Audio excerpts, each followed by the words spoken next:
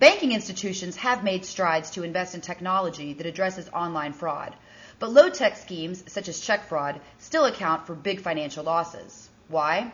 Because banking institutions have failed to make similar investments to thwart these age-old types of threats.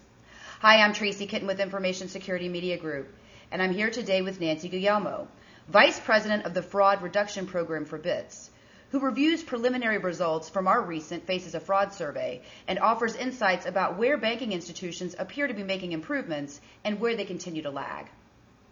Nancy, I've noted check fraud, a point that I want to come back to, but before we talk about check fraud, I want to ask you, what did you find most surprising about the fraud trends that were revealed in the results that we provided to you?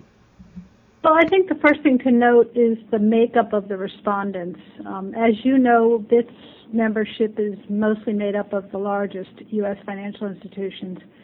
And it appears to me that most of the responders to the survey are the medium and smaller institutions. So you kind of have to take that information when you're looking at the results. That being said, however, it's interesting to note that the types of fraud experienced, with the smaller institutions and the big institutions that we represent is the same. It's also interesting to note that despite the new products and technologies that are emerging in the payment space, such as mobile and things like that, we are still experiencing good old-fashioned check and card fraud. So I think those were the things that I noticed the most. Another trend that caught my attention, and I suspect it probably caught your attention too, related to insider fraud. It continually ranks among the top loss areas. Nancy, I'd like for you to talk about why this is. Are banking institutions just investing in the wrong types of technologies and practices? I think that insider fraud is sometimes very difficult to identify within an institution. In the recent search study on insider threat, there were many instances when the perpetrator was a long-standing employee that quietly discovered a way to take advantage of their system. It's not a sudden action or sudden anomaly that they can pick up on. It also appears to your study that the number of incidents really hasn't changed much, but I think it's always disturbing to an institution when this kind of incident occurs. It may just be the case that some of the smaller banks, they don't really experience a large enough risk in this area to justify the costly, complex systems that would be needed to help prevent this type of fraud.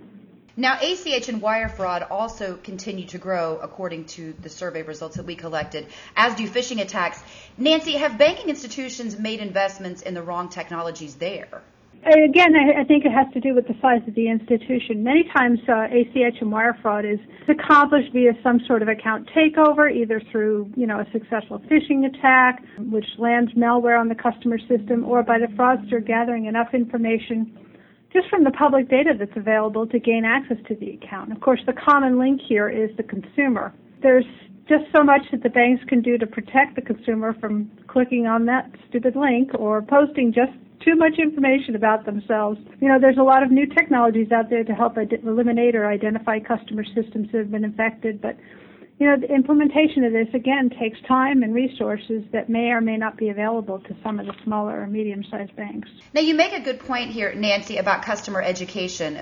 Do you think that institutions are really living up to what the potential for these types of educational campaigns could be? As I mentioned, the weak link is the human in the equation. I think technology is starting to catch up, and I know there's some new technology available that can pinpoint malware on customers' PCs and phones and other mobile devices, but we still need to keep up with that education. And I think that the institutions themselves are doing the best that they can, but no matter what you do, some people will ignore those threats and resist the warnings and any of the guidance provided. They just don't seem to want to make those kinds of changes. So I think there's some room for improvement in getting the education out there, but it's a difficult thing to do. Nancy, would you say that banking institutions perhaps are not implementing or approaching customer education or even internal education from the right perspective? Well, I think some of them are, but there's so many different ways to approach education, and no matter what you do, some of the people are just going to tune it out. It does take a lot of time and effort to keep the information fresh, find new ways to get it in front of the customer and in front of the employees. It's a difficult battle to kind of work through this, but I think they just need to keep changing it up, and maybe there's just not enough resources to do that all the time. Now, Nancy, I'm going to go back to check fraud because it does continue to rank among the top threats that lead to the greatest losses. Why does check fraud continue to prevail? Well, besides the large baby boomer population that grew up in a world where everyday transactions were cash or check, which includes myself, I might add, there's still an awful lot of small business transactions that occur via check. Checks are not going anywhere for a while. And, as long as this payment channel exists, the fraudsters will try to exploit it. There's always new avenues for the fraud to occur, such as the mobile space and online space, but the old ones never go away until that mode of payment is going to go away. So, we still have cash, we still have bank robbers, and we still have check fraud. Now, card fraud, as you mentioned earlier, also continues to grow, and the uptick in retail and processor breaches that the payments industry has witnessed in recent months has only fueled the losses that card issuers face. But what stood out to you, Nancy, about the survey's card fraud results? Although the types and causes of card fraud, they appear to be pretty consistent, the same kinds of things over and over again. But I've heard from many of our members that it's the constant barrage of merchant data breaches that continues to be an issue. We always hear in the media about the big breaches, the massive breaches that affect millions of people, millions of cardholders. But what's more concerning is the number of smaller merchant breaches that affect smaller numbers of cardholders, but they happen frequently and consistently. I noticed the survey that many of the banks are trying to educate their merchant customers to improve the security at the POS. I know also the card associations are constantly trying to improve their detection and alerting services to help identify these incidents earlier. But I think that we just need to keep getting those merchants to line up and tighten up their security a little bit, and that would help a lot.